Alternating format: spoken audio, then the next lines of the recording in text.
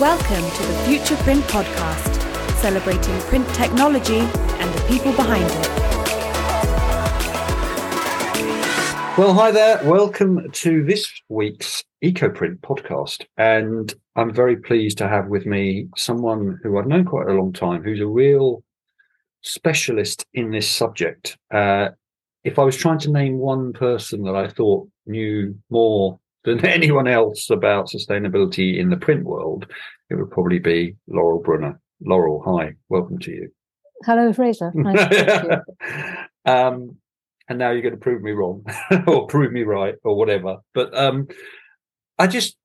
Laurel, for anyone who doesn't know you, just give us a little bit of background to who you are, what you've been doing. Why would I say what I said about you knowing so much? So, tell the audience. Okay, my background is as a journalist. For the last, probably 40 years, I've been involved in the graphics industry, entirely on the digital side of things.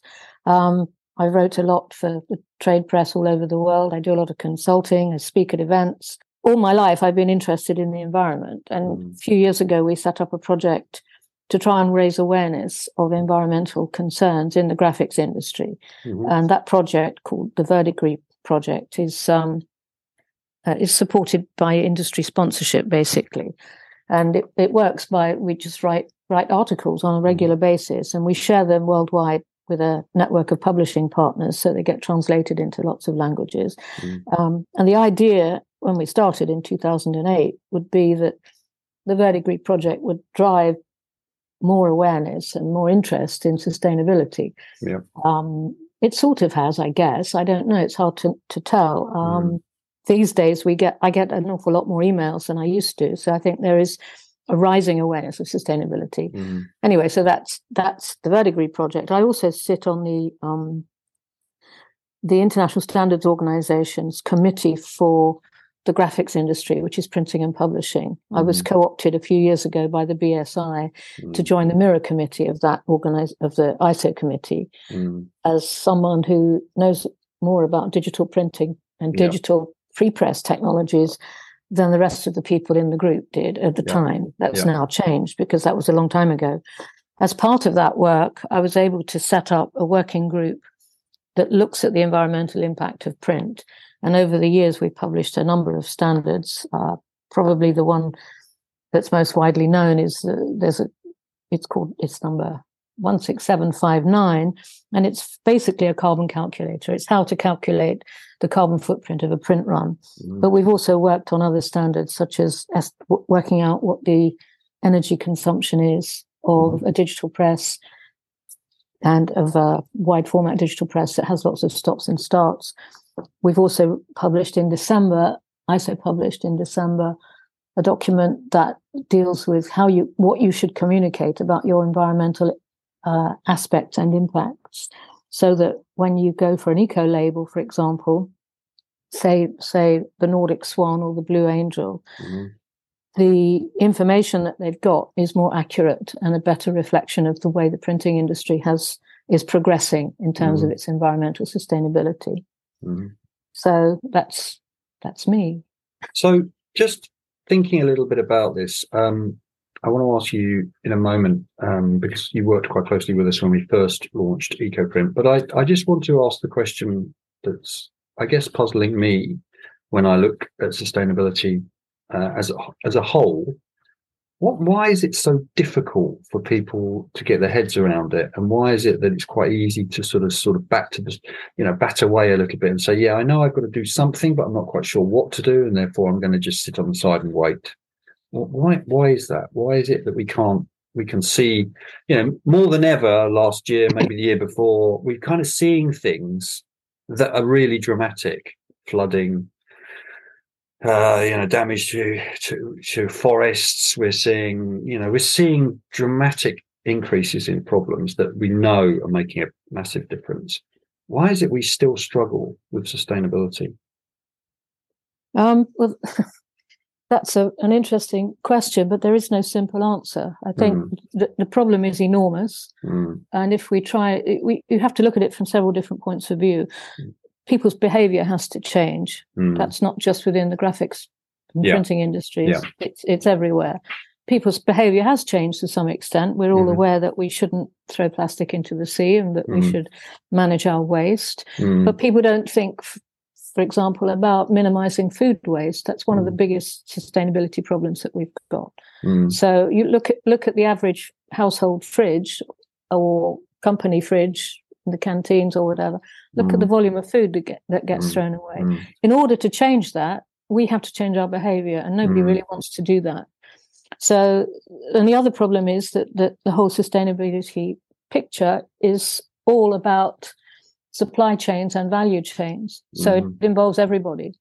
It's a hard problem to solve. There is not ever going to be a simple one-page answer to solving the problem. I ask that because the challenge always is this sort of, where do we start? Where do we go with this? I think the point you made, 2 points you made, which I'd like to pick up on this. One is behavioural change.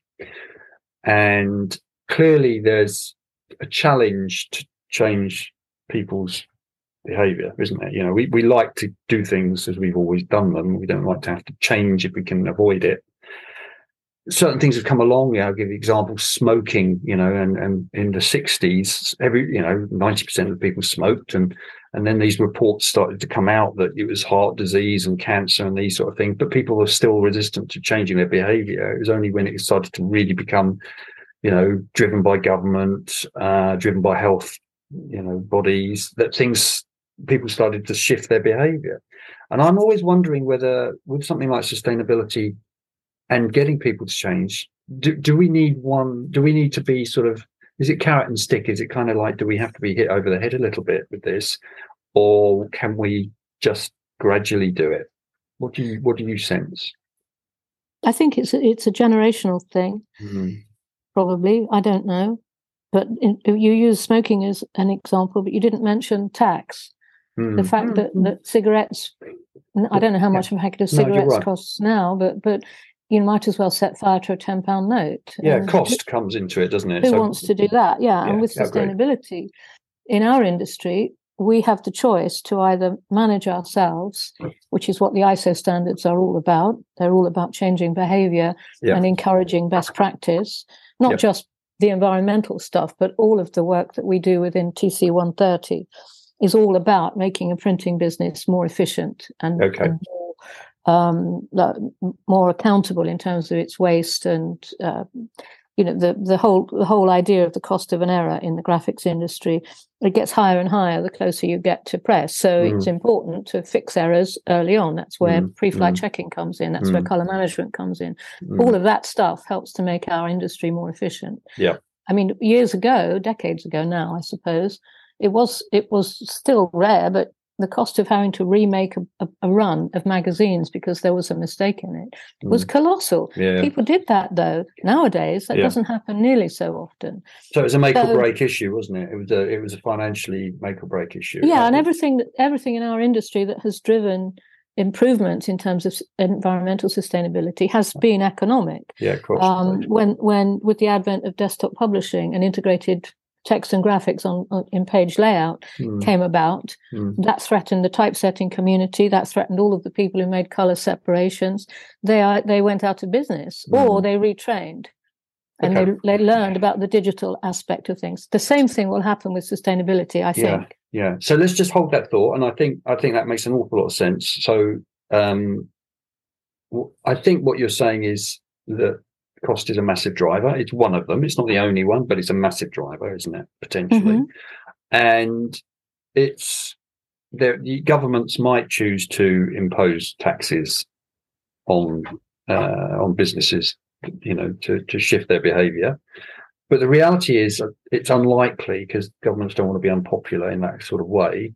So what I think you're saying is that it's about efficiencies, isn't it? It's about the other way around. It's about actually sustainability represents potentially cost efficiencies. Have I got that? Yeah, that's entirely what will drive sustainability. Is if you can improve your production so that it's cheaper, so that you have happier customers, etc., etc. Yeah. You are managing the energy you use, for example. You're managing your press capacity. You're doing all of the things that help make your business more efficient. But it takes more than that, because we need to have best practices within the supply chain. We need to have awareness within the supply chain, and we need people to especially printers and their customers to accept that there is no simple answer. So, taking on your thoughts there, which I think completely make sense. So really what we're saying is, look, it's, that governments might choose to do things, but actually this is about cost efficiency. It's about sustainable business. And do you sense this also, this sort of what they term the triple bottom line idea, that it's about people, it's about planet, and it's about profit. It's about all those things. It's a sort of sustainable capitalism, if that makes sense. Do you sense that needs to come through more to shift people's behaviour? People, the sort of the UN and ISO and various other, many other standards and environmental bodies recognise that sustainability is based on three things: environmental sustainability, commercial sustainability, and societal sustainability. We're working on a document. It doesn't have a number yet, but it's bound to, though, isn't it? It will do eventually. Well, if it gets approved by the group. But we're working on this document about assessing your environmental sustainability. And in a way, we've talked an awful lot about, should it just be environmental sustainability in this document, or should it be societal and commercial? The environmental sustainability drives the other two. So these things are commercial is direct, societal is an indirect benefit of more accountability in terms of sustainability. So I believe very strongly that if you want to be sustainable, you have to keep those three things in mind. And the easiest one for most small businesses, which is what printing companies generally are, is the commercial sustainability. How do we make sure that we can compete with all these other organizations that are going for the same customers, who have ESG policies that their supply chains need to support? Well, the first place to start is with an environmental management system, which is ISO 14001. There, you can make your own up, but the easiest one is one that's proven, which is 14001. And then you're making a start. But the most important thing isn't what tools you use or what methodology you use. The most important thing is commitment. And commitment to taking this seriously and recognizing, that it requires investment and it requires buy-in from all stakeholders in the business. And it's not just a kind of one-off project. It needs to be a cultural within the DNA, if you like, of the business. You have to be thinking sustainably. I'm just making notes of this because I think it's actually very, very clear. But I think actually this is the question a lot of people ask, isn't it? It's, where do I start? I would say with that commitment. Yeah. You know, you have a discussion at shareholder or board level to say, how far are we going to go with this? What is our objective?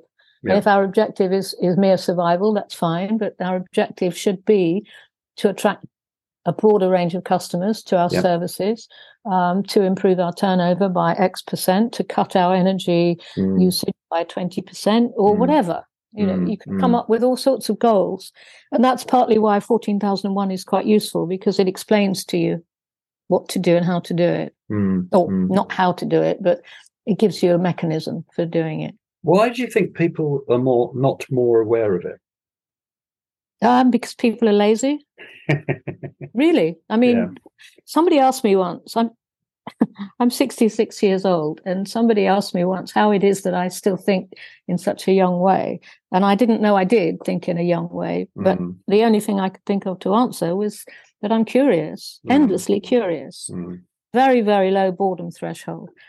And curiosity about this sustainability would encourage more people to find ISO 14001. I mean, it's on plumbers' vans, for heaven's sake, like 9001. I don't know why they don't know about it unless they can't be bothered.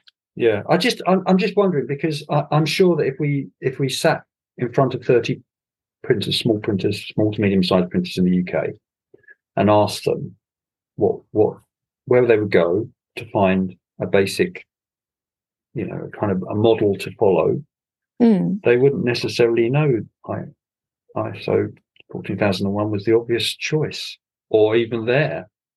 So it's just, and I always wonder why that is. What, we've talked about this before, that there isn't a sense that there's one print body that's saying, do this, or here's a possible option. And that feels that it's like we're slightly ignored as an industry. Well, not ignored as an industry, but we haven't really got our act together as an industry in some unified way. But that comes down to industry associations. Yeah. And industry associations are the ones who should take some sort of a leadership position. And I don't know why they don't. Again, it comes back to that thing of it's hard. Where do you start? And what do you commit to? Yeah. Do you endorse 14,001? Probably not, unless you understand how it works. And that means you have to read the thing. And you see what I'm saying? Yeah. Can you imagine the people responsible for industry associations? I mean, in Germany, they're very, very active with FOGRA. FOGRA is tremendously active. But Intergraph is doing some things as well. Yeah, there are a number of organisations, and I'd imagine in the UK, IPIA are probably looking at stuff. I'm not sure whether there's any transnational or international organisation that's doing anything, but this is the problem. I think that there isn't any sense that we know where to go to find that obvious path. And the other difficulty is that this industry is enormous, and it's extremely complex. Yeah, and disparate. And it's at the same time universal but very local. Yeah. So definitely. For somebody doing, I don't know, basic sign work in Brighton, or Crawley or wherever, why would they think that they should try and get an environmental standard when their customers aren't pushing for it? And that's been the case for many, many years. Again, it comes back to the commercial driver. Now, on that, you've led me nicely to sort of the next area of interest for me. So on the basis that there isn't a single industry body that makes it easy for us to know where to go, the other thing that's really quite important with sustainability around the industry that we're in, the print industry, which it's kind of customer base, not only, but its customer base is often the brands, the retailers, the kind of the marketing focused businesses. Now they are much clearer, the big brands, they're much clearer about a strategic approach to sustainability. Do you think that's the driver here? Do you think they will be the driver? Yeah, it will be a part of it. One of the things that any company that has made any sort of an ESG declaration, or who wants to be more sustainable, they're measuring their scope 1 and 2 and 3 emissions. Yeah. They can measure their scope 1 and their scope 2, but they have a really hard time with scope 3 because those are the ones in the supply chain. If a service provider can provide them with their own scope 1 and 2 emissions, that brand owner has scope 3 emissions. You see what I mean? So that's why I said earlier, it's a supply chain problem. It's not something that is confined within the boundaries of a single company. Yeah, but we obviously with the EcoPrint Summit in Switzerland, we're pulling together a program there's a lot of brands on the program because they have clear strategic approaches to supermarkets or to retail or to brand products, and I guess that what we're trying to say is, and actually I'm interested also in why they're so committed to sustainability. I guess because they have consumers, and they think those customers and consumers are getting it and do want it. And they think that the point you made a little bit earlier about age is interesting, because actually we know, if we were talking to 20-year-olds or teenagers, that they are much more committed to a sustainable world and environment. And that is probably, if a brand is looking at their 30-year plan, they are thinking, right now, we need to change our behaviour, because otherwise our consumers are just going to go elsewhere. So, is that the sort of because they don't want to be accused of dumping plastic in the sea or producing waste that doesn't end up being recycled or reclaimed or whatever. They're very sensitive to it because it's a very competitive world, the world of the big brands inhabit. And I said earlier that these things might be a generational problem, and younger people are far more plugged into the idea of sustainability. I'm not sure how willing they are to change their behavior, though, because they love the convenience of an always on-demand world. So silly things like constantly checking your phone and your social media. Yeah. Do they ever think about the amount of energy it takes to support all of that? Yeah. Probably not. No. Well, that's a fair comment. Take you back now to 2012 when we first ran EcoPrint, and you were very much involved with that first one we ran in Berlin. That's 10 years ago now, 2012 to 2023 now, 11 years. What's happened? What's changed between 2012 and now in terms of the print industry? What do you sense has changed? I think that was a really great initiative, but I think with my third degree project, we were too soon. Yeah, we all assumed that people would understand and respond to the whole message. What's changed now is that there is much higher awareness of the importance of sustainability. There's much higher awareness of the damage that's being done to the planet. There's also way more people involved in this space. There's an entire, if you will, ecosystem. Yeah, there's an entire ecosystem of companies that, they're offering certifications, they're offering labels, they're offering consulting advice, the whole 9 yards, and that is creating a new driver for awareness. There's all these different service providers offering services to help you become more sustainable, to help improve your green messaging or whatever. Finding your way through it all and understanding what's just opportunism and what's not is quite hard. So, but at least there are lots of resources for people to tap into. And there's also lots of opportunities to reshape businesses. So, for example, a printing company that wants to be more sustainable can actually gain a competitive advantage if they do it properly and sincerely. It comes back to that commitment. What are you committing to? Yeah. I think that's valid what you said there about commitment. I think that makes an awful lot of sense. Just as we kind of come to the end of our podcast, I wonder whether there's anything that you're seeing, any particular sustainable strategies or products or services that particularly excite you, that you think actually there's a couple of things I really like the look of, and I think they're really interesting, either approaches to sustainable business or products, or is there anything you kind of would point to? Well, no, because it's too diverse, our industry. There's lots of interesting things going on in lots of interesting sectors, but I don't see nothing really stands out because I see so many things, I guess. So you can't say that I like. I mean, there's a lot of talk about materials, obviously. There's a lot of talk about what is a true. Yeah, I said a few years ago that a lot of the most exciting stuff that's going on in our industry is no longer what we can do with software. It's all about materials. So what people like Sun Chemical and Flint Group are doing, really, really interesting stuff. I also really like to see the cooperations between manufacturers of printing devices, machines, and the materials people. Yeah. So the work that's being done to improve digital printing presses, for example, depends very much on materials science. So that's very exciting, but I'm not a chemist and I'm not a substrate person. No. All I can look at is the digital pre-press part that drives that. And so, for example, things like ICC profiles and how you profile substrates, how you profile the combination of the ink, the substrate, and the printing method, all that sort of stuff is very exciting, and that does lead to more sustainability because these materials are designed to be more recyclable. So, for example, a lot of work's being done to replace laminates with paper-based laminates. Or PVC.